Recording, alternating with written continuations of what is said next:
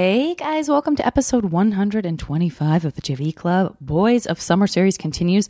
Listen, I know it's like back to school times and that kind of feels like the end of summer, but technically I think the beginning of fall is later in September.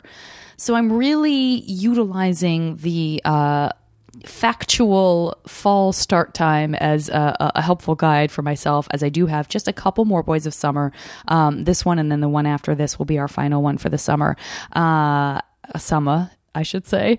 And I'm so excited that Dave was able to do it. You know, he was traveling a lot this summer, and he was really someone that I wanted to have on the podcast forever. So I'm so happy that it worked out. He's just wonderful. Guys, he's just wonderful. That's all. Shout out wise, I want to thank some other wonderful people. I want to thank on Mike and Brian's Nerdist page, Sydney, Raha, Jilly Bean, Azdeem, Carolyn, Methor, Jeremiah, PJ, Andrew, Paula, and James for all your lovely comments. A major thanks to everybody who called out how awesome the Pollen Storm song was, either on Twitter or on Facebook, or emailed me, and ditto on all the great feedback about the Mike and Brian episode. I'm so glad you guys liked it. You Korra fans out there, I hope you enjoyed it.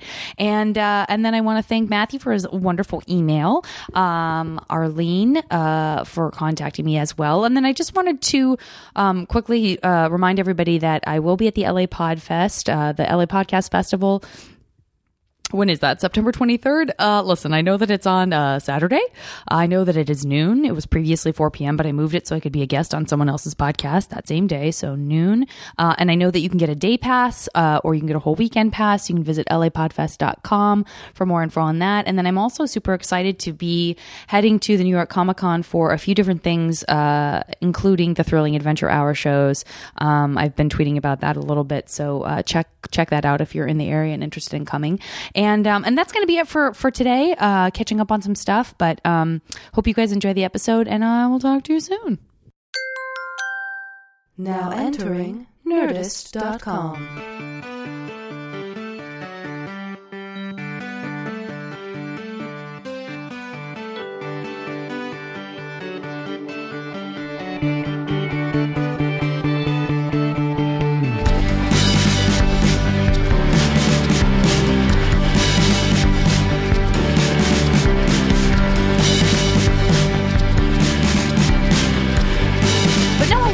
I really do hear what you're saying about Mickey. I don't disagree with you. But that's not why I don't like Disneyland. Yeah. And I don't dislike Disneyland. I just would never on purpose go. I have a good friend who works there, works at Disney, like in movies now. Right. And she gets, in passes and good deals and whatever. And she and her husband are always like, you should come down with us. And it's like, it crosses my mind, but I would just never make the drive and do it. I went down for Gay Days once, 10 years ago. Okay. When it was just when there were a million, gay dudes in red shirts. Yeah. Because you have to wear red shirts so you can identify each other. Oh, I didn't know that. Yeah, it's a thing, apparently. And I went, it was fine. Yeah. It was cool, but I just, I like a Space Mountain. Yeah. Well, yeah, that's like the I like a Star Tours, if that's even still open. What I think that's the stuff that you're describing sounds like maybe it connects more with maybe the stuff that you were enthusiastic about when you were a kid. Is that fair to say? Yeah. Like, what did you what do you use now, if not the sort of Disneyland of it all? Like, what do you feel connects you to that part of you? It's funny because I was really into sci-fi as a kid, as a young kid. Obviously because of Star Wars and stuff like that. I didn't like Star Trek as much, but I loved Star Wars. And I was kind of into Doctor Who for a minute, just because it was British and nobody my age knew about it. And it was on Channel 9 late on a Sunday night. And I was like, this is just perfect for me. Did your parents watch it? I was just flipping around and I saw it and I was like, this is weird. And there's an old British guy in a long scarf and he's being chased by robots. This is up my alley. And I loved it. And I would read fantasy books and stuff like that. And then there was, after maybe the 10th episode that I watched, there was a promo for a Doctor Who and Star Trek convention that was going on down at the Art Museum in St. Louis. And I was, I think, 9 or 10. And I begged my parents. I was like, just please drop me off down there. I want to be with my people. And I went down and it was it was such a bunch of weirdos and malcontents and misfits. And my science teacher literally was there. Science teacher. Yeah. And it was people in Spock ears and stuff. And it was just so over the top and weird and corny. Yeah. What do you think that you were expecting? Just a bunch of people dressed normally but talking about how cool it was? Or maybe, yeah. Yeah. Or just like a bunch of people like me, and we'd see each other and we'd just be like, hey, you know what I mean? Let's be friends. We're all weirdos. Let's be weirdos together. Right. Which it probably was, but it was an adult version of that. Yeah. And that can be weird and off-putting. And this would have been like 80 or 81 or something. So like that does make nerd sense. culture was not cool yet. As a small one, it's funny because the line between being like a child who kind of is more interested in meeting other kids versus what you were talking about before, which is like when you're a teenager, when you hit that teen age, when it's much more interesting that the people you consider your peers are way older. That would probably maybe not, because it sounds like you just, were aware of their weirdness, but right. It would be interesting to know if, like, at a slightly older age, if you would have been like, I can hang with this. Yeah, maybe. Or if it was just like, grown-ups like what I like? Gross. Yeah. And they're weird grown-ups, too. Like, and whatever, weird. It's fine to be weird. But to me, it seemed like grown-ups who were trying really hard to be kids. Yeah. And it just came off really weird. And I think also at the time, I was starting to have, like, the nascent desire to, like, fit in and be I'm the youngest of three boys, and my brothers are both really effortlessly like athletic and cool and all of that. And I was how much older not. Are they? They're 8 and 10 years older. Oh wow. Okay. So yeah, were you way like older. Mistake? Sort of. Yeah, I guess. Kind of. I mean, that's a terrible. No. Unexpected. A surprise? Super unexpected. Yeah. And in fact, like super unexpected, because my folks we're going to go deep. They didn't think they could have kids. So they adopted my oldest brother and then my middle brother. And then that was going to be that. And then my mom just got pregnant. Isn't that what people say? And then I'm coming from purely anecdotal, like I've probably heard it 3 times and I've decided now that that's what people say. But I do feel like you hear a lot that people who have been told they can't have kids adopt, and then once that pressure is gone, they get pregnant. Yeah. That's not That's uncommon. a thing. Yeah. It's apparently a thing. We're talking 8 to 10 years later. Yeah. It's not like you know. Yeah. I don't know how it happened. And we're Catholic, so we'll never discuss how it happened. Or like if there was a problem, whose problem it was, or what the problem was, or anything like that. It's downstairs, and we're just not going to get into it. Right. So I think also like at the same time as I was like starting to have interest in like sci-fi and pop culture and all that, I was also starting to be infected with the desire to like be cool or whatever. You know what I mean? Mm-hmm. Like it was just when my like childhood interests in like in fantasy and in sci-fi and in just, weird kid things was sort of like peaking. My desire to fit in was sort of starting to climb, and it's like it was always a real toss-up. And I think like I sort of put the weird shit aside in my teenage years in an attempt to fit in. So now I'm feeling, now that I'm older and I'm like in therapy and I'm, and now that we're living in a world where we can talk about this kind of stuff, sure.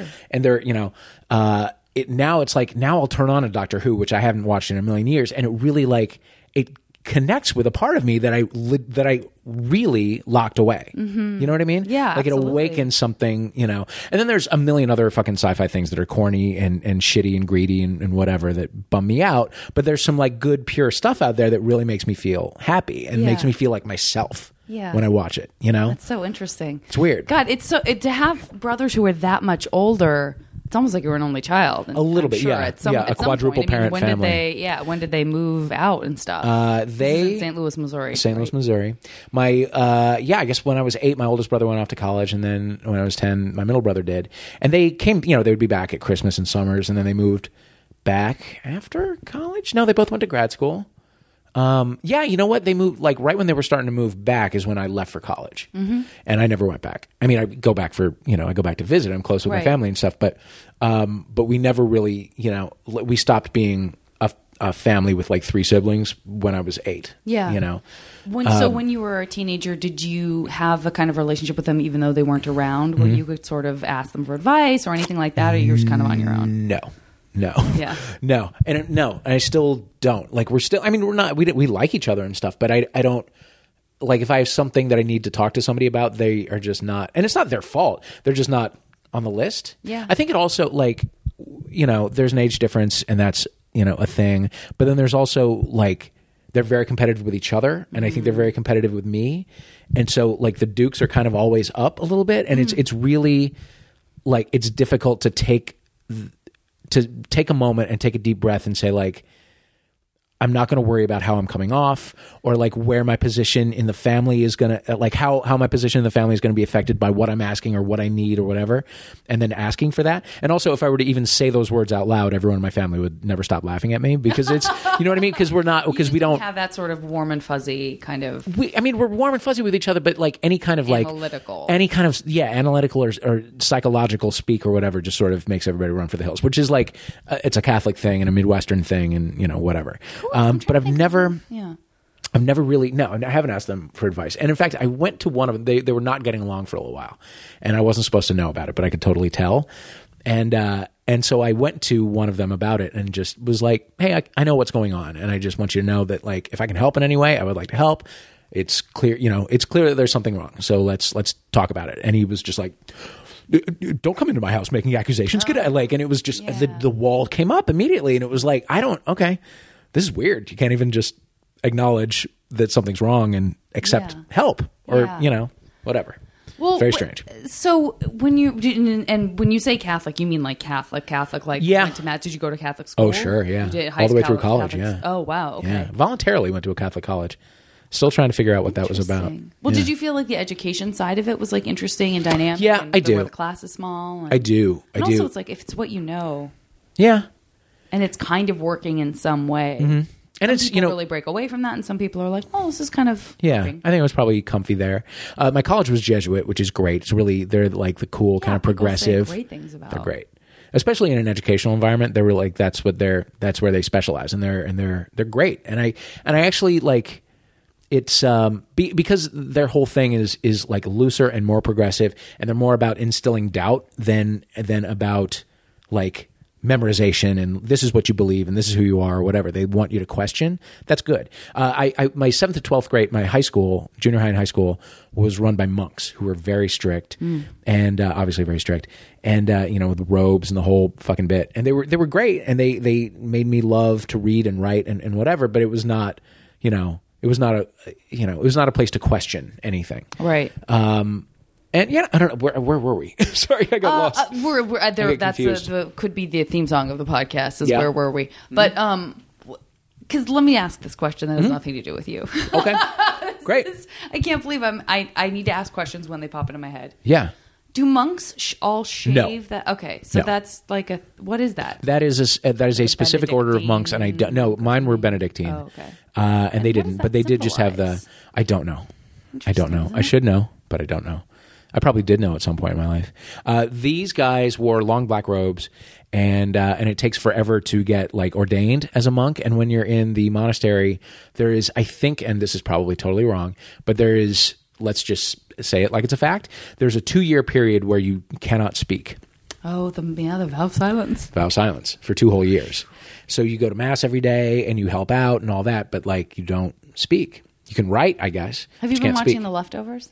I watched the first one. So you know that there's like a weird thing where that group chooses not to speak. Yeah, I don't didn't read feel... the books either, so I don't know. You what? I didn't. There's it's based on like what the graphic novel or a book. It was a book. Either. I watched the first one and I liked it, and I was like, this is probably something I would get into, but I don't think I'm emotionally ready for it right now because it's very dark. It's pretty dark. So I will probably binge it at some point. Yeah. I need there to be more Justin Theroux running in sweatpants. I think you will have a lot to look forward to. I feel like that. I feel like that happens a lot. Is he wearing a lot of mascara or? No, I think that's just his eyes. He really beautiful always eyes. Looks like he has. Yeah, like someone's curling those eyelashes, though. I think. Oh, sure. Yeah, probably. I mean, they got to do something with them because they're so incredibly long, beautiful, and lustrous. long and lush. He is something. Yeah, he doesn't. I guess he does. I think he did it more for me before this for some reason, like back in the David Lynch days. Oh, check you out. Before Jennifer Aniston. To be honest with you, all right. Because somehow that like mainstreamed him. Yeah, I guess so. Yeah. Which, by the way, none of this matters and is none of my business. Yeah. But like in terms of personal preference and in what was he in? Oh, he's fucking super sexy in Wanderlust. Did you see that? Yeah, David. Oh, he's so funny. I don't want to say that I haven't seen it because like all of my friends are in that. Yeah, but I It was so funny. It was so funny. Yeah. And it was one of those where it was like, yeah, a ton of friends of mine are in it also. And it was just like, how do I just do, what if I just showed up? Yeah. You know what I mean? Because a lot of people would know me and stuff. Yeah. Like maybe they'd find a way to use me. Yeah. You know what I mean? I'm just in that world enough that I keep sort of thinking like, maybe David will ask me to do. No. Yeah. I'm not famous enough. Yeah. I don't know him. I just met him at a party. Enough and I'm not, or I'm in that weird in between. Yeah. This is a very self-serving conversation. No. That's exactly where I live too. It's the worst. I mean, it's okay. It's great, but it could be worse. It could be much worse. But it could be better. It could be better. Now, listen, you know what I was sitting here realizing as you were talking about going to Catholic school and stuff is my own personal horror that I think that in the entire Boys of Summer series, I haven't had anyone gay. Really? That's okay. And I guess I'm wondering how the Catholicism fit into that. Not well, but also like not terribly either. Yeah.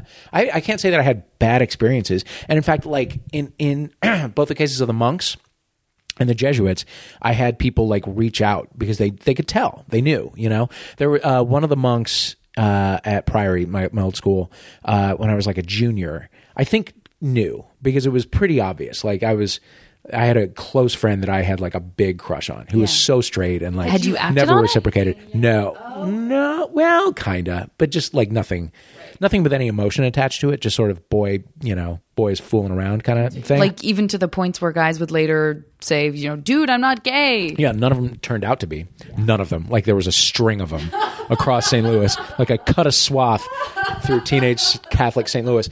But there were a few. But yeah, no, it was pretty like if any adult with like an adult's understanding of the world and of human sexuality, and probably this monk I think was probably gay himself, although he had taken a vow of chastity and he was just a chaste gay man. I don't know if he identified as such, but he might have been. But I think I think it was pretty clear what was going on. And he sort of sat me down and like. And I don't remember how he did it because I've sort of repressed the memory because I remember it being really traumatic because I wasn't ready to talk about it. Oh, sure. But it was just something like I get the sense sometimes that you're different and if there's anything that you need to talk about. And it was clear what he was talking about, but I was so full of like denial and like I was so terrified of just the idea of being gay, even though it was plain as day that I was. That I just was like, okay, thanks. And just, ran out as quickly as I could. And then just got to work repressing the memory like immediately. Oh, yeah. And, but looking back at it now, it was like a really kind thing to do, but it was just to somebody who's not ready, who wasn't ready. So how did you have those conversations with yourself or non-conversations with yourself when you were a kid? It's very strange. And that's that. In fact, I'm starting a podcast on Nerdist about this very thing with adult gay people talking about like how we got through these experiences because somehow that doesn't exist. You know what I mean? Like you have your show and there's the Mental Illness Happy Hour and there's Terrified and there are all these great podcasts where people do it, but there's never been like a gay one. And we have a lot of, I think, shared experiences and we have there's a lot of stuff that we've done that nobody's talking about it anywhere. I'm so which is very glad strange. that you're doing that. I'm really excited. That feels like it's going to dovetail perfectly. Like if you guys, people who listen to this podcast, I feel like will totally jump on board for that. Because, awesome. I hope so. I mean, I feel like I've also had people who didn't necessarily want to talk much about that part of it. Yeah. Like that they're sort of like, listen, I'm gay, people know it, or I'm not really out, but people kind of know it, but I don't want to talk about that side of things. Yeah. But I love talk. I mean, I'll talk about it, whatever, as everyone knows who listens to this.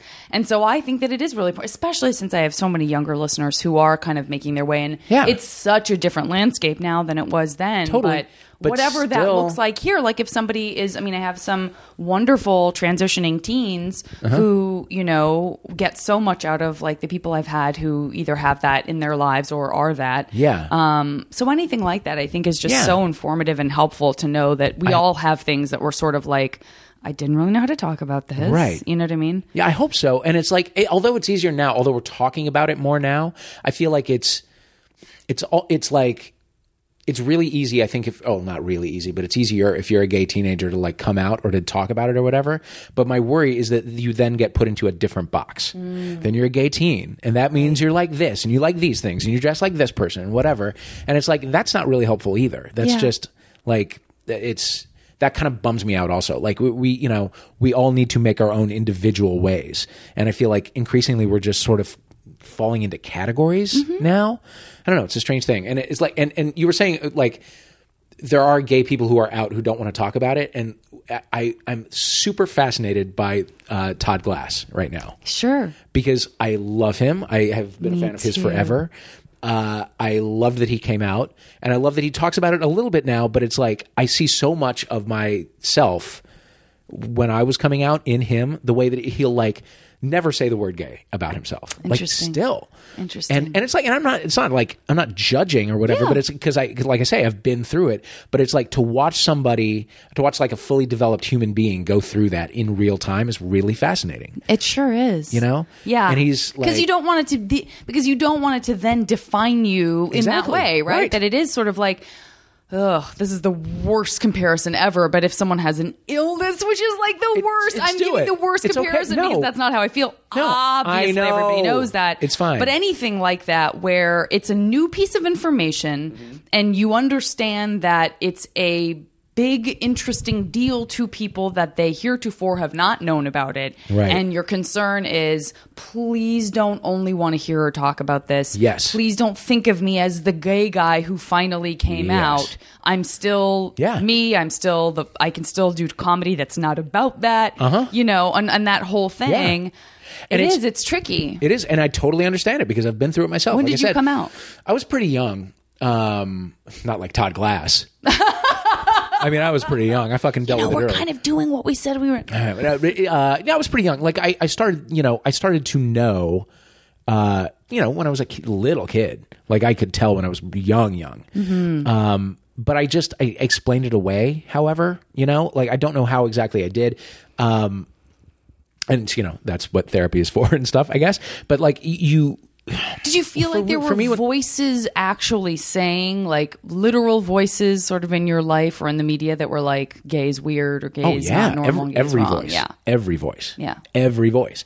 I think that I maybe thought that it was a phase or something, or just like something that I would outgrow. And so it was fun to think about it or whatever, to fantasize, but eventually I would grow up and then I would be straight. You know what I mean? And anytime like I would, and not to get like super graphic, but I would like fantasize and stuff. And then when I was finished, immediate, like the wave of Catholic guilt that would wash over me would just be like debilitating. And I would like pray that, someday I would be straight or whatever. Like it's so silly to like, to look back and think it's completely bananas that the church is still like, it hasn't moved an inch. It doesn't seem like it's ever going to. It's still putting young people through that kind of like, fucking spin cycle, and it's very fucked up.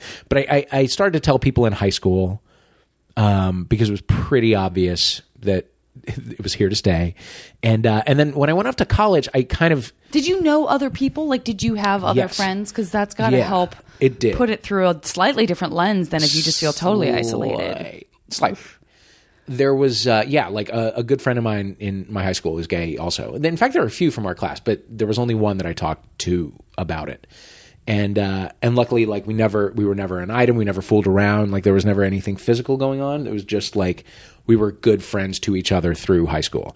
And like we would go to the same parties, and like we would give each other kind of the high sign, and then go and sit in one of our cars and smoke cigarettes and talk about who we had crushes on and whatever. That was super helpful. It was incredibly, like if I didn't have that like pressure valve or whatever, I would just be fucked forever. Sure. And then when I went off to college, I didn't have it, and it was horrible because I was at a very small, really conservative school, and yet you did choose to go there. That I did choose to go, yeah. And I think again now, like looking back, I think that it was like I walked on campus and everyone was so like well dressed and happy and like freshly scrubbed and nice short hair and whatever, and it was like I think I felt like, this is who I'm supposed to be, so I'm just going to go here and it'll just happen for me. You know what I mean? Yeah. And so I went, and like literally there were no out of the closet gay people there at all.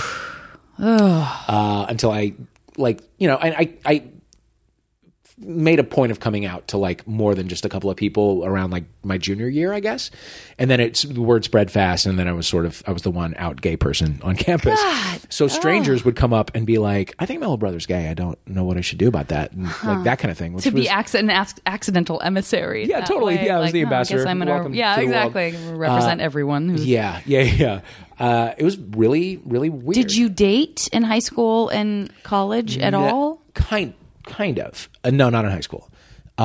In college, by my senior year, they started a support group for gay and lesbian people, as though we did have an illness. I know, right? Yeah, like not like an advocacy group, and not whatever. It was a support group, and I remember there being a little blurb about it.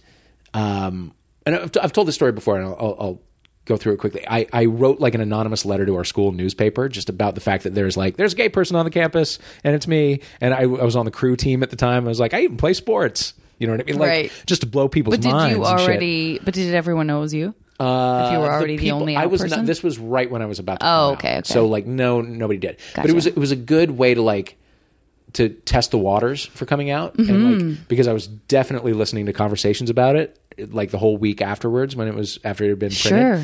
And there were definitely conversations about it. Did you pretend like you two didn't know who it was? Oh, yeah. You did? A few people. Oh, yeah, absolutely. To a few people. Or I did That's the thing where the of like, acting comes in handy. Absolutely. Thank God. Thank God. Those Meisner exercises really fucking took it home. But yeah, no, I would initiate conversations about it and stuff. And the one thing that I wasn't prepared for was how many people thought it was a joke. Oh, wow. A lot of people thought... They just thought it was a prank. They thought it was a prank. Yeah. Wow. That there would be one gay person on like a unsettling. campus of 3,000 people. And this was co-ed? Or was all co-ed? Yeah. And your high school was co-ed? High school was all boys. Got it. That was a fucking emotional and physical minefield for me. Oh my gosh, I can't even imagine. Yeah, I mean, looking back, it is kind of crazy to And that's what and I've said this a million times on the podcast, but that period of time when your hormones are just going ape shit. You are a fucking mess. Forget it. You're a mess. Your moods are all over the place. In a weird way, you can imagine that it would be better for you to be in a co-ed school because at least there's just like a diversity of like hormones and like there's estrogen and there's girlfriends you could have talked to. I don't know, And also like other people would have crazy crushes on people that they're surrounded by all day long. Sure. You know what I mean? So you could at least, even if you didn't talk about it, you would be like on the same sort of wavelength. Yeah. But yeah, and it's strange. And that's why I want to do the podcast that I'm starting, is that like you build like mazes for yourself when you start to like first experience desire and love, because you're like, you feel it. And then you're angry at yourself for feeling it. And then you tell yourself you don't feel it. And then you tell yourself that none of it's going on. You know what I mean? Like and it's all like, none of it's at the conscious level. You know what I mean? It's all just stuff that you're like, your instinct makes you do. And it's like, and then you spend the rest of your life, like after you're out of the closet and stuff, like after you sort of dealt with the sexual desire part and the love part, you still like, you're still caught in that maze. You've still built this fucking thing out of stone in your head. And it's like, it's really hard to get out. It's really hard to like express yourself emotionally in a direct way because you've spent your formative years like making detours around all that stuff. Does that make any sense at all?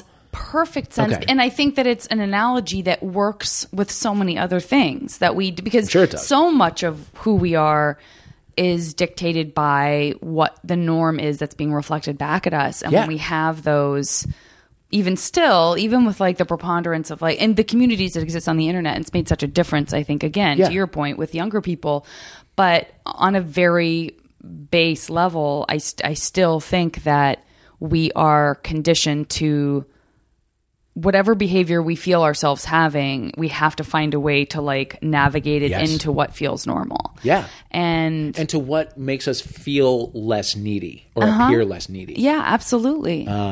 Yeah.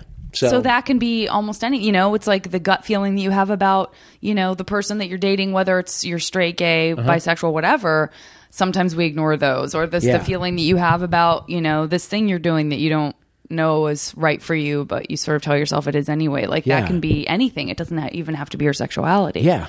That's exactly right. And for sure nowadays, only so recently has it become okay to like identify as being a gender that you weren't born as. Right. And that's still happening all the time. I know. It's like people who are like, I knew something was...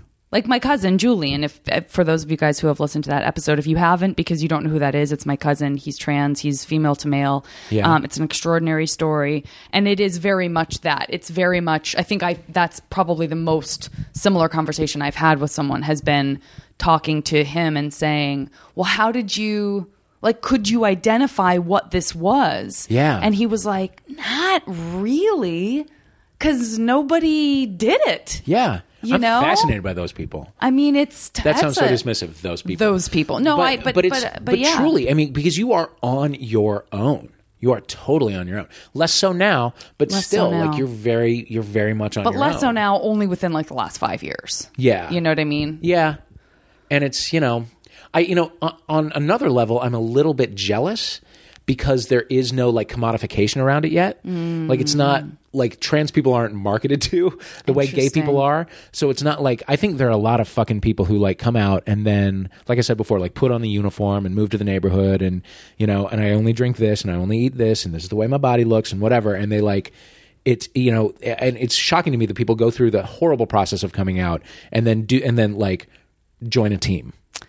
You know what I mean? That really is interesting. You're right. It is a sort of like, it's tough when there are certain things that feel similar. And I'm sure this happened for you because you don't like, if there's a period of time in which it like the most appropriate, quote unquote, socially appropriate gay male to be becomes more effeminate and more, whatever that is. Right. And then to not be that somehow is like, well, but I'm not. Yeah, but then there's there's like the Silver Lake sort of Echo Park kind that's like everybody's got a beard and everybody's got a paunch and everybody says woof and everybody like listens to this kind of music and it's like it's just another uniform. Yeah. It's very strange and it's a bummer. It seems like it's becoming like tribal now. It's very interesting. Where for transgender people, it's not like you do like it's such a process of like self actualization that you. I guess there are places for you to hang out, but there's no right or wrong. It seems like you go on your own path. Yeah. But for gay people, I wish Julian were here because I still think that, I mean, I understand everything that you're saying. I still think that I still feel like there is beginnings of that kind of pressure or that there is this sense of, I fucking hope not. What you're, because who are you going to hang out? You know what I mean? Like, and so Julian was part of a lesbian, now we're just talking about a third party, but Julian was part of sort of a lesbian community, a gay and lesbian community before he came out and started transitioning. And he really relates to and is mistaken for a gay man a lot because he fits into this weird random stereotype of being this like incredibly handsome, incredibly built, chiseled man who's kind of has an effeminate voice, but it's very low.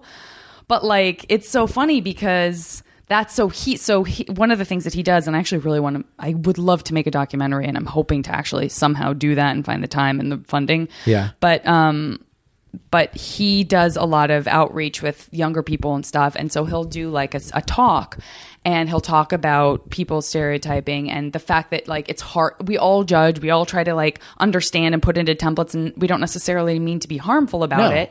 But that when he has talked to people for a while, he'll be like, okay, so now what are your assumptions? What are your assumptions about me? Yeah. And everyone to the letter assumes he's a gay man, but no one ever assumes that he's trans. Yeah. And so it's just interesting to see like, but that's what we try. We do try to understand things. Yeah.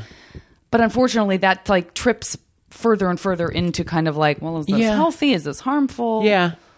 Yeah. I don't know that that's necessarily harmful. Well, just in the sense that it does become like when you're trying to understand someone and you put a certain lens on it, that is one of the things that can create that tribalism, right? Which can then create a feeling of exclusion from someone who doesn't necessarily feel like they fit into that hole, Yeah. you know, Yeah. so to speak. Yeah. Da, da, da, da, da. Hey. Yeah, I think, I think it is partially that, but I think it's mostly just sort of laziness and marketing. I really do. Like, I think once like a group becomes a thing that can be marketed to or sold products to, then it kind of freezes that way for a little while. It's like if you ever go to the Pride Festival or whatever, it's like, it's every, like, we're, you're fabulous, and so is our new, sugar-free soda or whatever. No. And it's all, or like whatever, like every year there's a musical movie that comes out, and so then it's like there's posters for that everywhere, and they hand out fans and whatever, and it's like, sometimes you're right on the money. Like sometimes it's, there's definitely people who like respond to that kind of stuff, but then there's a lot of people who don't, and I mean, none of it's bad really. It just sort of creates a new sort of, like a new standard and new ideal to fall short. And I think what's interesting about what you're saying, and it actually leads me to my next question, is that this sort of like focus on the surface of something, right? Yeah. The focus on the surface and on the outside. And that makes me also want to ask for you, like, because you didn't really get a chance to have real love or real relationship-y kind of stuff until a little bit later than some folks, not to say that, we got it all figured out when we're teenagers. That's not true. No. But how did you, when you first like really fell in love with someone, how old were you, and how did you navigate that kind of new territory? Yeah, badly. Really badly. Like really badly. I was in college, and it was, and I got off on a tangent, but it was in that support group, which started off just being me and like 3 female soccer players or whatever. Adorable. Of course. And we couldn't talk to each other outside of the room. Like that was the rule. Yeah. Because then it would be like, what if we, are talking somewhere and people are like, how do you know each other? Right. Then it puts us in a terrible position, and it violates our, our confidentiality and whatever. It was really restrictive and crazy. And by that time, this was my senior year, and I was out to enough people, and probably out to a lot more people than I thought. And I was ready to stop, worrying about it and stop being a victim about it. And like, did your parents know? Yeah, just before my senior year, I came out to my parents, which was awful. I guess that's yeah. Let's go to that after you finish telling this part. Sure, we can. And it wasn't that bad, but it wasn't good. It's never good. And so anyway, I was in that for a while, and it was very strange. And like, and I would say hello to the other women when I would see them on campus, and I would get in trouble for it, like literally. But I just couldn't not, and it just seemed very weird to me.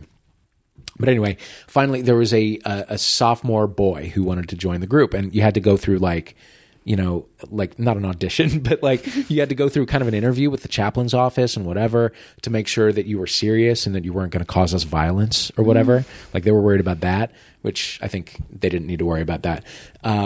But there was a kid who had been through the interview process but was sort of nervous about going to the meeting, and they were like, would you mind having coffee with him? And I was like, absolutely. And they were like, be careful, he's very handsome. And I was like, uh-oh. And so amazing. Yeah. So we went and we met for coffee, and I was like, listen, you should come, it's going to be fine, it'll be great and whatever. And he was very handsome. And like we had a nice little chat and whatever. And then we bumped into each other on campus, and I was having a party that night, and I was like, why don't you come to my party? And so we did, and we talked, and then everybody left. It was just us two, and I was like, I love you. You know what I mean? Like, I'd known him for 9 hours, but I was like, I love you. You're the love of my life. I love you. Oh, that's so I love great. You. And he was like, I love you too. And we were like, because, and this is the analogy that I use, like, we were both like bottles of soda water that had just been agitated and shook the fuck up for like 20 years or 22 years or whatever it was. So then it's like, and I use that as an example because somebody else used that as an example a long time ago, like a gay person who I met in my early days in New York. And he said his advice for young people is like, take the top off slowly. Take it off slowly because you're a mess inside and you might not know how much of a mess you are inside. Yeah. Take the top off slowly because if you rip it off, it's going to fucking get everywhere. And that's what I for sure did, was rip it off. So, so we had like a month where we were just totally in this like infatuation bubble, and it was not sustainable, obviously. And then it was also weird for him because it's this like, sophomore and this senior who like a lot of people are starting to know is gay, are suddenly hanging around all the time at a very small school where the grapevine is like, very active and well lubricated and whatever. So suddenly I think he like pulled his head out and was like, oh shit, a lot of people know I'm gay now, you know? Yeah. And he got scared and which I totally understand because I've been through it. And I think he realized that he was dating a crazy person because he was. And he very wisely broke up with me. And it was like, it was, you know, obviously super traumatic and heartbreaking and all that, as breakups always are. But it was like, it made me feel like I had, because I should have just been this kid's like ally. You know what I mean? I should have like, I mean, I have needs and whatever, but like I should have put those aside, I feel like, and just been a helper. Age, who can, but then, you know, of course, I forgive myself for it, but I didn't for a long time. Like for years, I held on to a lot of guilt about like when this kid needed help, like saddling him with all my emotional needs and like, you know, a relationship and whatever. And it made me feel awful. It made me feel just really like I looked at it and felt just like I had failed miserably, you know? So my first experience with like loving somebody who could plausibly love me back in the same way was not great. And it took me a while to get over it. And it's not this guy's fault at all. Sure. Like it was me and it was the situation. It was the whole thing. And it was, you know, and it was just because like I hadn't been honest with myself about what I needed as a human being. You know, like the kind of love that I was looking for and you know, wanted to give and whatever. I can't, I mean, I really feel like it completely makes sense. And you know, it's interesting because the thing that it reminded me of, not to go off on too much of a tangent, but please, it reminded me of Mormon missionaries, you know, when they come back from their missions. Yeah. They've been, whether or not you date in high school as a Mormon, if you're, you know, rigorously following that, my mom, I don't know if we talked about this, but like these guys know my mom's side of the family's Mormon. I had to go to church while I was in high school. And I have a friend who I was very, very close to and kind of tried to date in high school, even though I was like a bad kid and he was kind of a good kid. You're a bad kid? Yeah, I was definitely a bad kid. Well, we can talk about that offline. These people are probably so tired of hearing about it. But, I want to hear one thing. Tell me one but thing. I mean, like to use him as an example, he was a virgin. Sure. He has an incredible sense of humor, like one of the funniest people I've ever known. And so we were sort of best friends. We didn't go to the same school. We went to the same church. And he was the only reason I agreed to go to church when I was a teenager. Because I was like, I mean, I had to, quote unquote, had to go, but I was a bad enough kid with my mom that I could have been like, fuck you, I'm not going. Right. But I agreed to go because I knew he would be there and I would just laugh the entire time. We were in the same class, we were in Sunday school would class, you laugh and we would sit at it. We would laugh at it. And then we would just laugh about other stuff. Like we would sit, our parents let us sit together in sacrament meeting, which is like mass. And we would just doodle together and write pass notes back to each other back and forth on the program of because there's, you know, a little program. And so, and I loved him. And so he would come over and my mom loved him because he was Mormon. A good kid. Right. And so, but at this, so I had feelings for him, but I was also like having sex and taking acid and, you know, doing all these like bad girl things, staying out all night and lying and all this. And so it was like never really a fit. And then he went on a mission for 2 years, you know, sophomore, junior year of college. And he came back and we hadn't seen each other. And this poor guy, I mean, we're still close and I love his wife and I know his kid. I mean, I still see them sometimes and stuff, but, he came back and was that same bottle ready to explode, you know? It's like I'm sure. he was still a virgin. I can't believe I'm talking. This is totally none of anyone's business. I apologize. I'm not naming him by name, but but still, but I mean, this happens to everybody. You know what I mean? So you go away, you serve your mission, assume you're lucky enough to be straight in terms of lucky. If you believe in the Mormon church, you're not supposed to be gay either. And then you come back and I mean, you get married right away because you really want to have sex. Yeah. But bless their hearts, many people make that work. I've talked about it on the podcast before. They just simplify their lives. It's like, I want to have sex. I want to start my family. I want to do everything I'm supposed to do in the church. I meet this girl. I'm engaged to her within 6 months after getting back from my mission. Right. She's the one. And then we're start raising a family. Yeah. But you know, if you believe that deeply enough, there is something that I'm envious about that is sort of that like, listen, I made my decision. I'm going to be with this person for eternity. So I can't get out of this. I have to make it great, or we need to communicate, or whatever that's going to look like, is to feel like we have the burden of so many options now, that to sort of have that set aside. I couldn't do it, but I look at it and I'm like, good for you guys. I admire it. Yeah. I have a good friend of mine dated a Mormon woman for a long time. He himself was not Mormon. And anytime he would go home with her to see the family, it like the one vice that everybody gives themselves, and it's not just her family, but just everyone around them, is candy. Oh, for sure. So like a ton of people get super fat because it's just like, 'cause you can't drink, you can't, there's no caffeine, whatever. And it's, I mean, maybe Mormon people have crazy wild sex lives or whatever, but they probably don't, because they did sort of. You're not supposed to. Yeah. I mean, you wear garments. Right. Oh God, that's right. I forgot about the garments. Good Lord. Yeah. So you have a fucking big thing of Starburst or something. You know what I mean? Listen, I grew up around that. That's why I have to I had to really make peace and move past my sweet tooth, because that is something that I was completely surrounded by as a young person. No coffee, no alcohol, no cigarettes, no nothing. I mean, on that side. And of course I was doing all of that, but on a very fundamental level when you're a child, How are you with your folks now? I have a great relationship with both. Now my parents are divorced and my dad's an atheist, so that was one of the reasons they divorced. Gotcha. And that brings the question up for me. Like, I know that you had get Catholic guilt socially, but did you believe the Catholic Church to be true for any length of time? Oh, sure, yeah. And I'm, and it's. I continued to go to mass all the way through college just because it was kind of a social event, and then into my time in New York, I would go, maybe not every week, but I would go sometimes. And it really wasn't until I moved out here when I was 30 that I was like, I don't think I do this anymore. And I never really made a decision about God or whatever. I did know, and not just because of my sexuality, but there were so many reasons why the veil was kind of lifted off my eyes with the Catholic Church. And it's, I can't see myself ever really being active in a Catholic church again. But I'm still kind of looking for a church, for some place to go and just have that quiet meditative time and whatever. And I miss the ritual of an hour on Sunday or Saturday evening or whatever.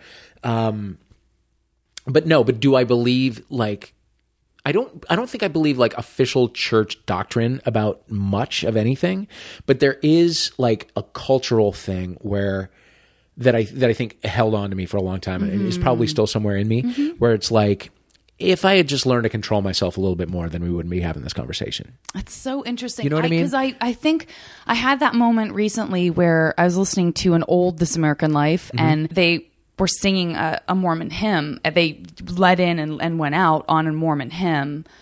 And you never hear Mormon hymns, ever. It's not like hearing Amazing Grace. Right. They're very Mormon. And when I heard it, everything in my body, I knew every lyric, everything in my body was just whoa, this feels I feel emotional about this in a loving way, even though it's seeing Goonies for the first time as an adult. If I were listening to this as an adult, I would be like, what the fuck is this? Yeah. It's so strange to have all of that inside of you, and to have this mental, switch over that happens where you're like, oh, that's doesn't mean that, but it still kind of does. All gets at you when you're most like a sponge. Yeah. So it just sort of becomes a part of you. But you know what? I don't know. Certainly in my family, it wasn't. I don't know that any of us could tell you a whole lot about actual Catholic stuff. It's more of a cultural, social sort of. Yeah, or the Bible. I don't even know that there's a Bible in my parents' house. I'm sure there is somewhere, but I know that they've never picked it up on their own and read it. Right. It is just about going to church and not eating meat on Fridays and all that kind of stuff. There's all kinds of cultural stuff, but doctrinal stuff is not really that's never been a big part of my life. But that whole goofy Catholic thing of you're supposed to be so much better than you are. You're just you're constantly trying to meet a standard that is not. And we can openly acknowledge the fact that it's unattainable, but that doesn't mean that you ever And it's fine to want to like attain things that are unattainable. Well, that's the difference, but it's right? not it's okay. Like the beautiful part of it where you're forgiving and loving and you encourage yourself versus the you should strive for this because you were born in sin. You're born in sin, and you're and so no matter what you fail. do on this earth, you're still never going to be enough. Right. And like, you know, any sexual feeling that you have, any feeling of like anger or pride or whatever that you have is like those things are bad and you should overcome them. Yeah. You know?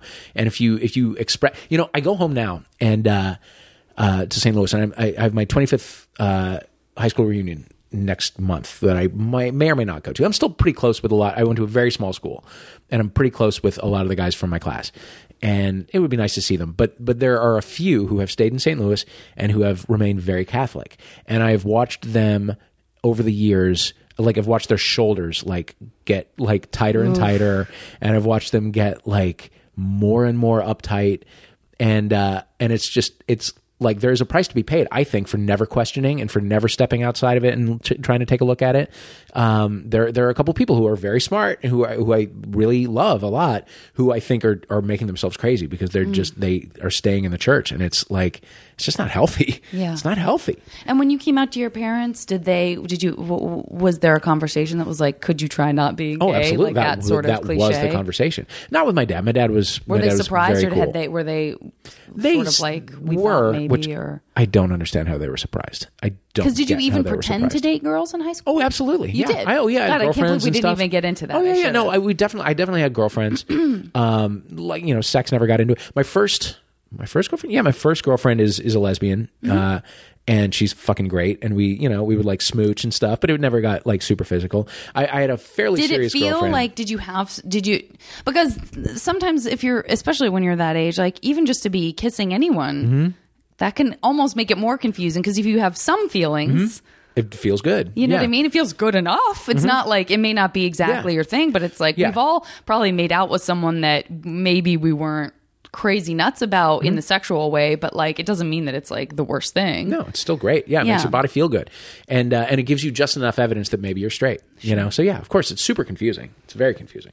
And I had like a kind of a semi-serious girlfriend my senior year in high school, and just before I left for college, and you know, I thought she was great. And I knew that she thought I was great. But I think I was sort of more play acting at a relationship than having a relationship. You know, it was just sort of like a friend that I would, you know, make out with and stuff. So I you know, and it's not that I was like, I was a kind of a stereotypical gay kid as a kid because I was just really into pop culture and like musicals and I didn't like sports and all that kind of stuff. If you were looking for those signs, you would have seen them in me as a kid, but I don't think my family was. You said that you just glossed over that you loved musicals, but Annie fucking blew my mind. Annie? Yeah. Oh, it's the best. Oh. I saw the just movie, rewatched but part of it. You should see the movie. Really? And the reason you should see the movie is to be ready for the Kavanjanae Wallace version that's coming out later in the year. Get yourself prepped for that ASAP. No, this is not the first time Annie's been discussed on the podcast, but if you, because you're so funny and you're so great and talented and you have not so much today, but whatever. Listen, this is not what listen, if some funny creeps in, that's all for the best, but I'm pointing at my own television. That's how literal I am. But Carol Burnett is so good that you should watch it for her. Great. I don't care if you have you only watch it when you hear her voice, but she should have won an Oscar for that. Like really? She was not nominated, but she should have won an Oscar for that. Wow, we got a special Oscar just for that. I cannot wait for you. I need you to report back to me. I need you to report back. Okay, so you love music, you love pop culture, you didn't like sports. Yeah. We know that you were pushing down your latent love of sci-fi. What kind of bands were you listening to? Like my first favorite band was ELO because they were kind of, you know, they were British and they were, you know, they had spaceships on their album covers and whatever. And it was like, this is for me. And there was like, they were orchestral and, you know, I really loved them. I loved them and I loved Hall & Oates. But then and this is where my older brothers become incredibly useful to me because they went off, the first one, I guess, went off to college in 1979. Yeah. And came back that Christmas with like Clash records and stuff like that. Like college radio was just starting to happen around that time.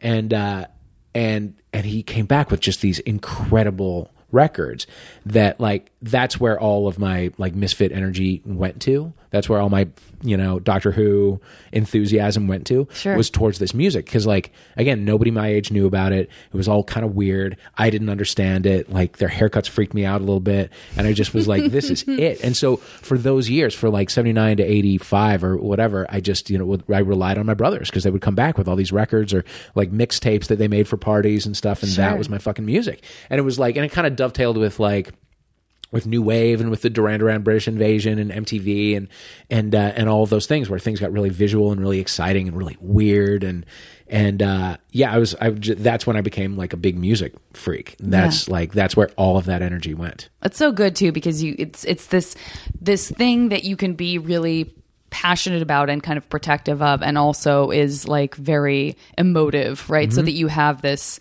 I think sports is emotive in a very different way, but like if you're a music person at that age, like I feel like you can lean so heavily, especially if you feel alone, you can lean so heavily on that in a way that, I don't know, if you feel super alone, I don't know that like the Chicago Bulls winning gives you a sense of solidarity, right? Do you know on that if you'll ever listen to sports talk radio, those are some alone people. I just don't. Yeah, I you know what? I think I'm just drawing conclusions based on my own feelings. You know, because when we see sports, or when we go to a sporting event, or when we're in a bar and sports are on or whatever, it's groups of people watching it. And it feels like a very together kind of experience, but there are just as many weirdos. Yeah. You know what I mean? I'm sure.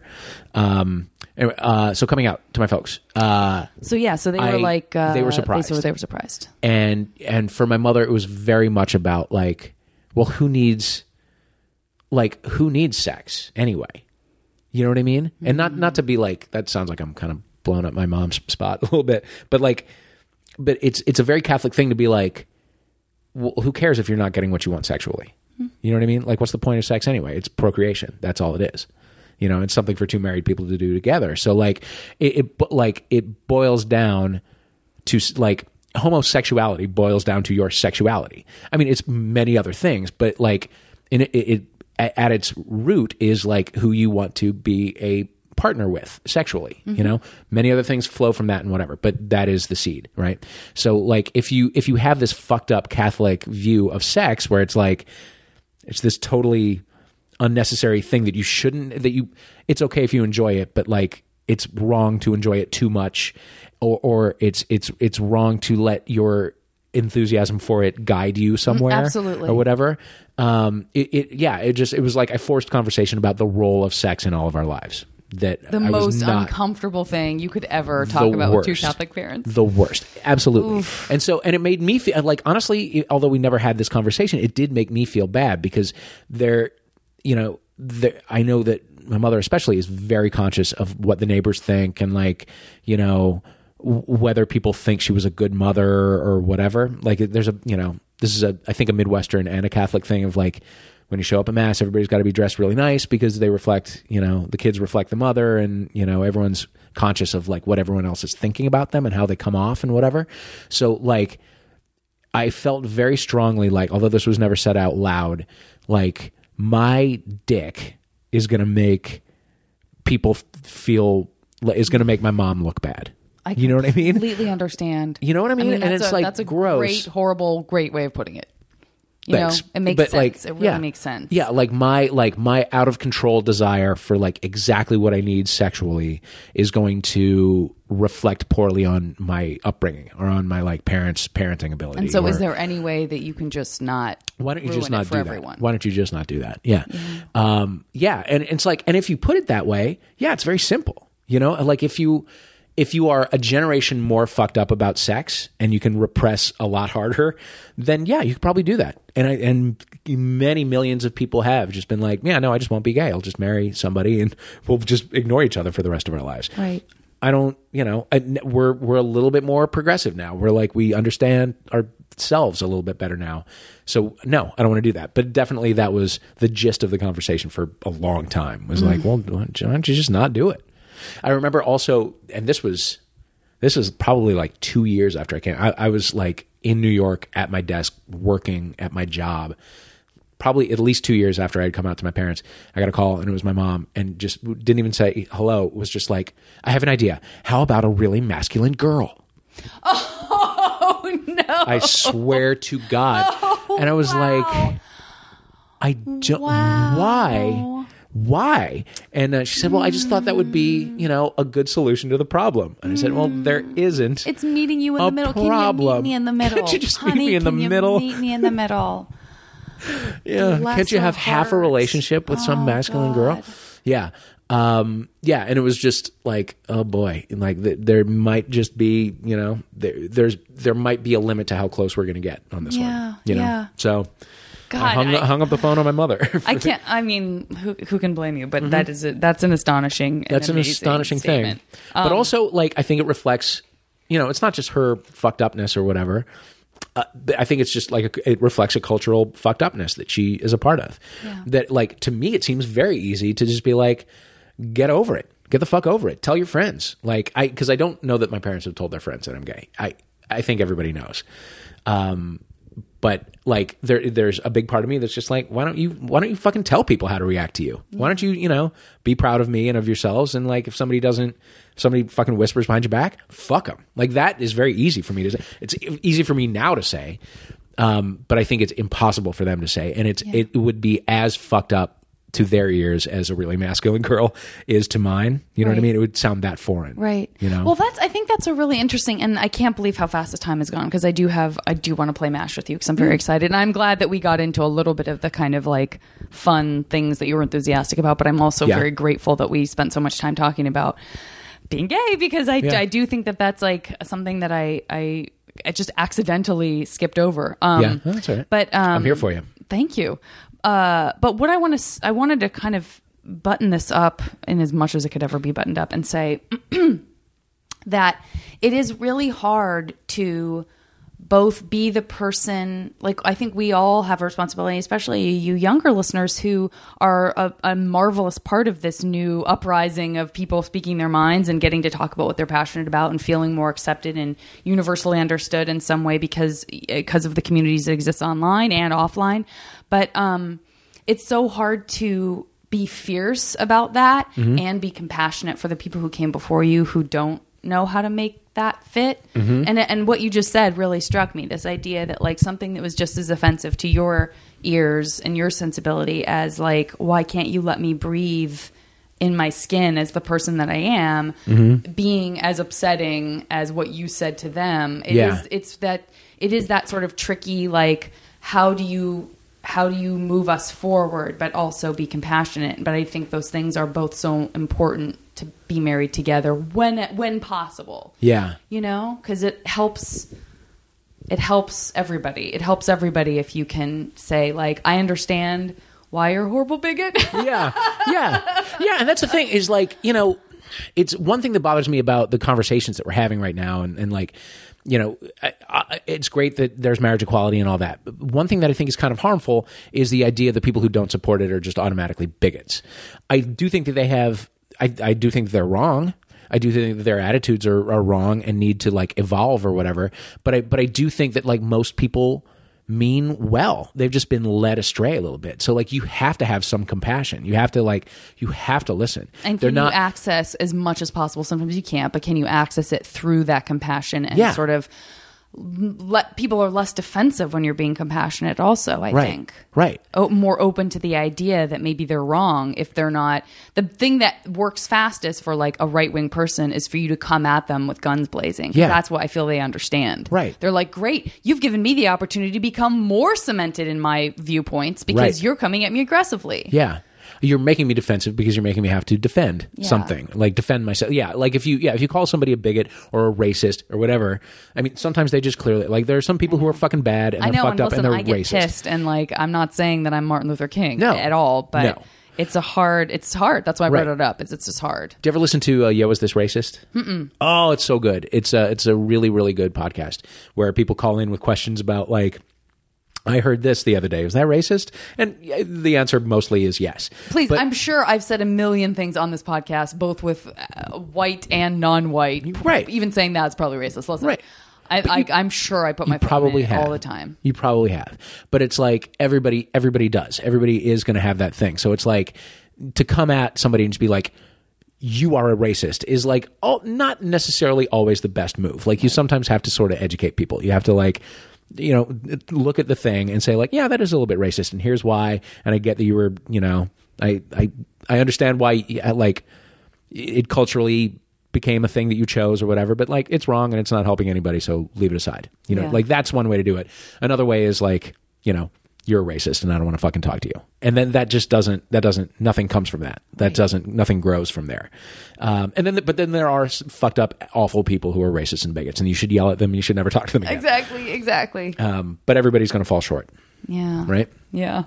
Have I made any sense at all? Oh my God, absolutely. I feel like when I talk about any of this stuff, I always like, in fact, my therapist always is like, did you know that you like 10 times this hour asked me if you made any sense? And like literally every time I go, and I know that it's a thing that I do, and yet I still am like, am I making any sense? I think you talking about this stuff, some metaphors and some analogies that for me I find supremely helpful to put into context about, like I said, not just that, but other things. I am going to pause this so I can grab a pen, and then we're going to play this game of MASH to round out the episode. Oh boy. Hang on. Yeah. All right, I've got my pen at the ready. I've got my MASH pad ready to go. There's a specific MASH pad? Well, yes, it's a very special MASH pad that was made for me. Was it really? Mm-hmm. How exciting. Okay, first category I will do is going to be if you could... You know what? I'm going to start with this. This has been a kind of a good classic lately. Great. And it will definitely work for you. Okay. You can... I'm gonna approach it this way, which I did recently. 3 bands or singer-songwriter that basically design the soundtrack to your life. So like if you're driving in your car, it doesn't even necessarily have to be music that already exists. It's just like this person or this band would be a great soundtrack to your life. I see. Okay. Oh wow, that's a good one. So three bands. Yeah, so 3.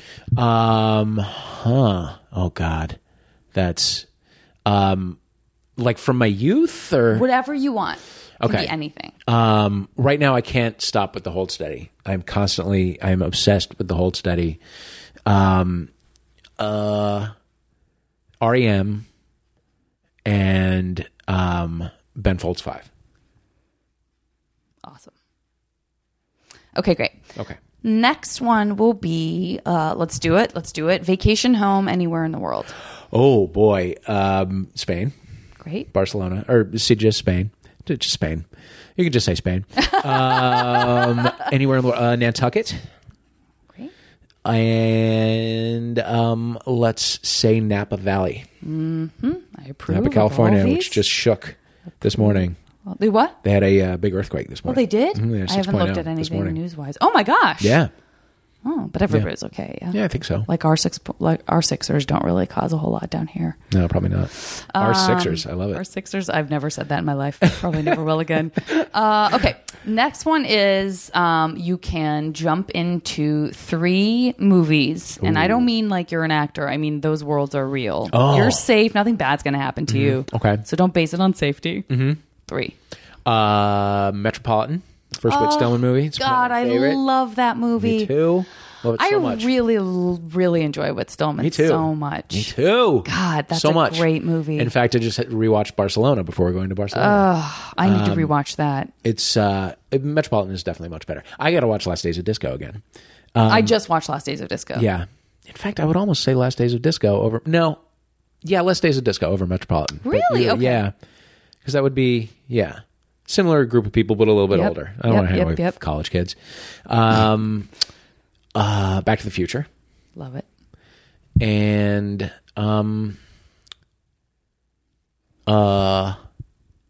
let's just say San Elmo's Fire. Oh, it's a terrible movie. Yeah, but it was a great time in history, and I want to see Rob Lowe play the saxophone. I knew it. You know what I mean? I want to hang out with Demi Moore or whatever. Yeah, that's an astonishing that movie. I did not see. That was a movie that I didn't see until I was older. Oh, it's awful. And I was like, because I saw everything else around that, but for some reason I missed that. Yeah, and I definitely was like, this is laughably amazing. Oh yeah. Oh, it's amazing. It's terrible. Oh my God in heaven.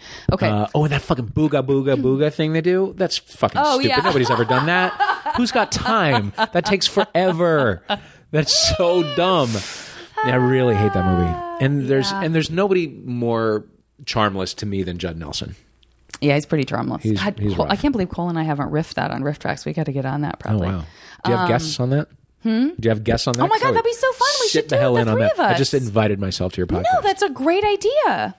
I need to make a note to myself on this magazine cover. Great. Cole. Sunset. Dave H. St. Elmo's Fire. That'd be really, really fun. We'll have to pitch that to the guys. To Mike Nelson. Okay. Okay. Next category is you can be in I need a list of 3 musicals that you performed successfully in. Like, you didn't see me as the star of Annie? Oh, The Music Man, obviously. Oh, I know. It's the best. It's the best. It's really great. It's really, really great. Company. Great. And How to Succeed in Business Without Really Trying. Great.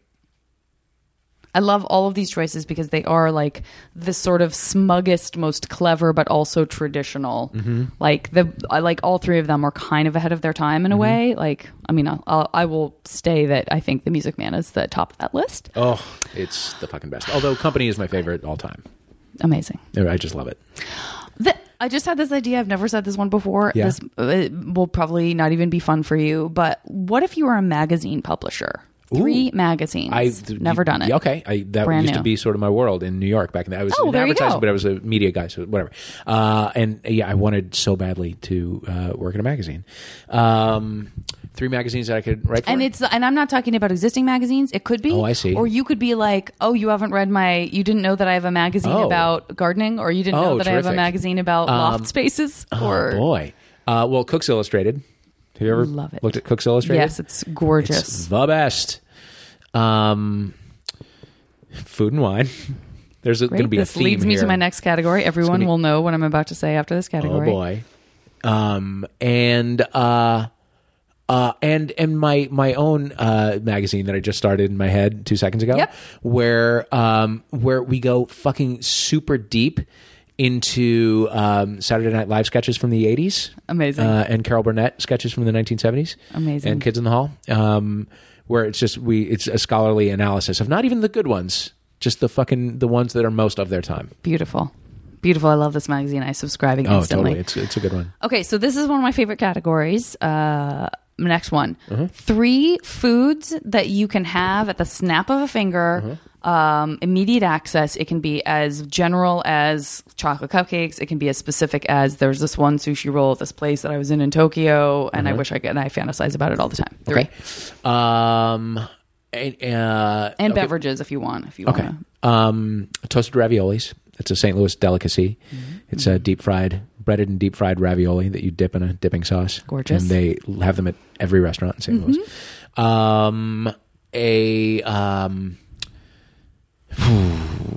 What's a good one?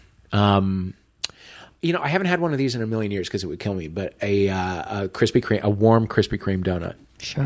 Like a just out of the oven Krispy Kreme donut, and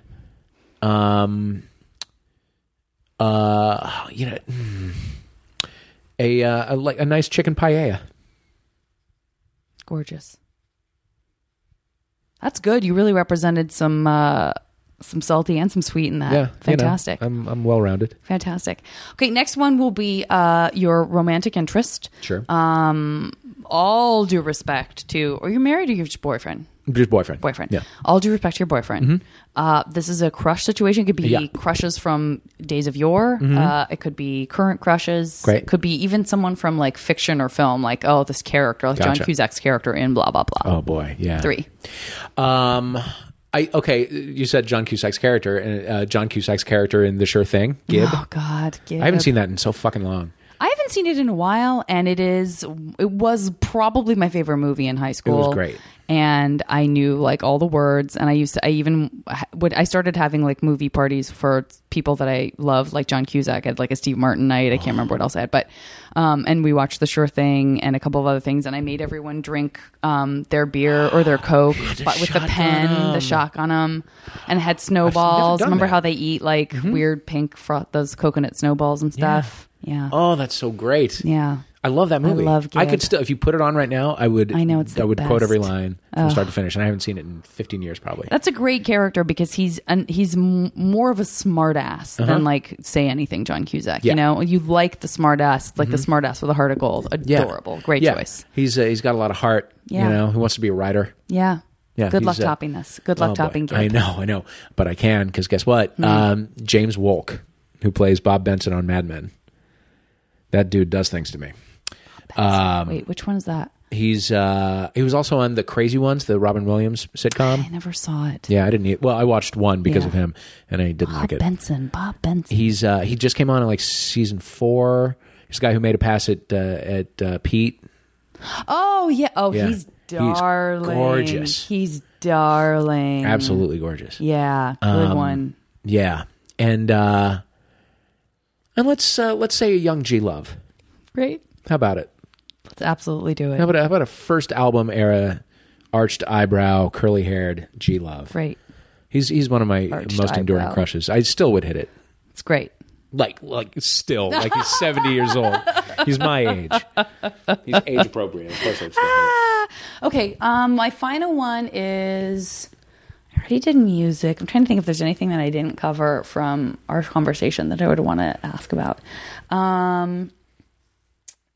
Let's do 3 superpowers. Oh boy. Okay. Well, flight, obviously. The ability to quiet the parts of my brain that replay stupid things I've said or done. Love it. We can all probably and to use do that in others. So like a brain quieter, a brain quieting power. Great. Which I would do by just like, if that's how I would do it, I would just go like this. I'm wiggling my fingers at Janet. Yeah. And let's see. And I just had flight. Flight is so much though, because you're, I know. and just the ability to like, well, no, that's kind of like flight. I was going to say like teleportation, but flight's kind of the same thing. I don't know, but that's different though, because flying still takes time and probably is exhausting in a way that teleportation isn't. So then teleportation. Great. Okay. All right. Tell me when to stop. Okay.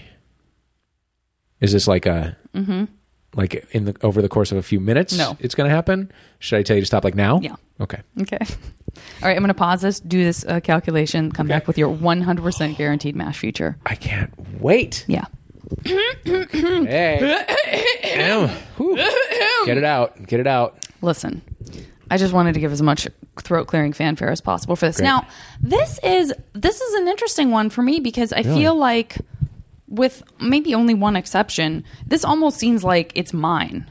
Wow. Like all of the ones that I would have chosen of each category kind of just happened to come true. So I feel like I'm personally benefiting from this, even though it's your MASH future. Wow. There are several things I need to congratulate you on, not the least of which is your ability to jump right into Back to the Future. Okay. Which is cool because that basically means you also have the time traveling superpower. That's right. Yeah. In addition to That the was kinda what I was brain thinking. quieting power. Oh, I do? I have that? Yeah. Good. Thank God. Good job. Thank so you can God. hang out with Doc and Marty, and when Doc gets all crazy Hey. in his head, Boom. soothing. Boom. Soothing. There go the fingers. There The go your quieting fingers. There go your special fingers. I also want to congratulate you for your beautiful apartment in Napa. I would love an apartment in Napa. Take it. No lawn to maintain. That's right. No vineyard to upkeep. Nope. Yeah, It's nice. just I mean, there's turn plenty out. of space. It's Oh, just, for certain. yeah. For certain. Yeah. Yeah. I mean, I haven't seen that many apartments in Napa. Yeah. Whenever I It's hear up on a an high floor. apartment, I like to Good think view. of an apartment that's like above like a bakery or something like in a Yes. quaint area where then you get the smell of fresh bread. Listen, I've got it all figured out. Coffee. Or the smell of the chicken paella that you have endless yum. access to. Endless access. Drop of a hat. I loved your performance in Company. Oh, thank God. I thought you were so terrific. I'd love to Bobby. see you As reprise Bobby. that role as Bobby. If you're not too busy running your Food and Wine magazine. Great. Good job. Oh, Makes I love sense. Food and Wine. Out of your apartment in Napa. Oh, perfect. Don't mind if I do. Perfect. Yeah. Accompanied there's so much to by do, so much to research. oh yes, and accompanied by the Hold Steady. Great. Coming up with album after album that just works for every element of your life whenever you need it. Yeah, it's beautiful. It's literate. It's fun. It's peppy. and it's going to support the joy and adventures you're going to have in your relationship with Gib. Oh, good. Yeah, I know. See, that's the thing. Like, I know. He will need to be fed. You know what I mean? Yeah. Like, he's somebody who's like, he's not going to do it himself. He's not going to cook. He's not. But I have like so many recipes and so many good ideas just from living around the Napa Valley. Oh, yeah. And like friends will come to call. Oh, absolutely. You know what I mean? And I won't have social anxiety before they come over because I'll just do this thing Magic fingers. on myself. I know. I won't need to do it to Gib. He's a simple guy. Oh, no. You know what I mean? Gibbs he easy. fucking gets it all out and never thinks about it again. He's no, not you don't have. This reflective. is a very simple, great, wonderful relationship. What a good life. I know. What a life. You did it. You did a great job. Thanks, man. Thank you so much for doing the podcast. Oh, Janet, Dave what a pleasure. Holmes. It really was fun. I know, and it's such a great excuse for me to see you because I wish that I saw you more. Well, you should come over and hang out. Oh, I'll come over. Yeah. Awkward. There's one last thing that I do need to ask you to participate in, speaking of awkwardness, which is that I have been finishing almost every, and I feel ashamed that I missed one, almost every podcast episode of The Boys of Summer with a sung a cappella snippet of Don Henley's Boys of Summer. Okay. And I need to ask you to do that. Okay, great. And I don't care if snippet? you remember. It can be any snippet. It can be the chorus. I don't care if you know the words properly. I don't care. Just give me what you got. Can I slowly snap a pencil and look out a window behind, like the little boy in the video? That. Can we just do that? Yeah, but nobody would see it. Nobody would hear it because we don't have a pencil. But I could just out on the road today. I saw a deadhead sticker on a Cadillac. A little voice inside my head said, "Don't look back. You can never look back." That's right. We did it. But we did look back. We can look back. It turns out you absolutely can look back. Yeah, you can look back. Never thought We just about spent a long that. time doing that. You're right. Yeah. And we did just great. Good old Don Henley. Good old Don Henley. Has Haven't Don gone out Henley to ever him for made the podcast. to a mash? No, Don Henley's not on the podcast. No, but I mean, has he made it into somebody's And he's made it into a mash? mash. No one has. No? I think in people's real lives, they've had enough of Don Henley. I think they've had plenty of Don Henley and Glenn Fry. Well, he's really helped inform this summer. And someone just wrote me and said that they heard the song on the radio and they were like, I didn't really have feelings about it one way or the other until this. But now I laugh thinking about the various Boys of Summer of the JV Club podcast. That's taken on new meaning. That's right. That's right. All right, guys. Well, I'll talk to you next time. And thanks for listening.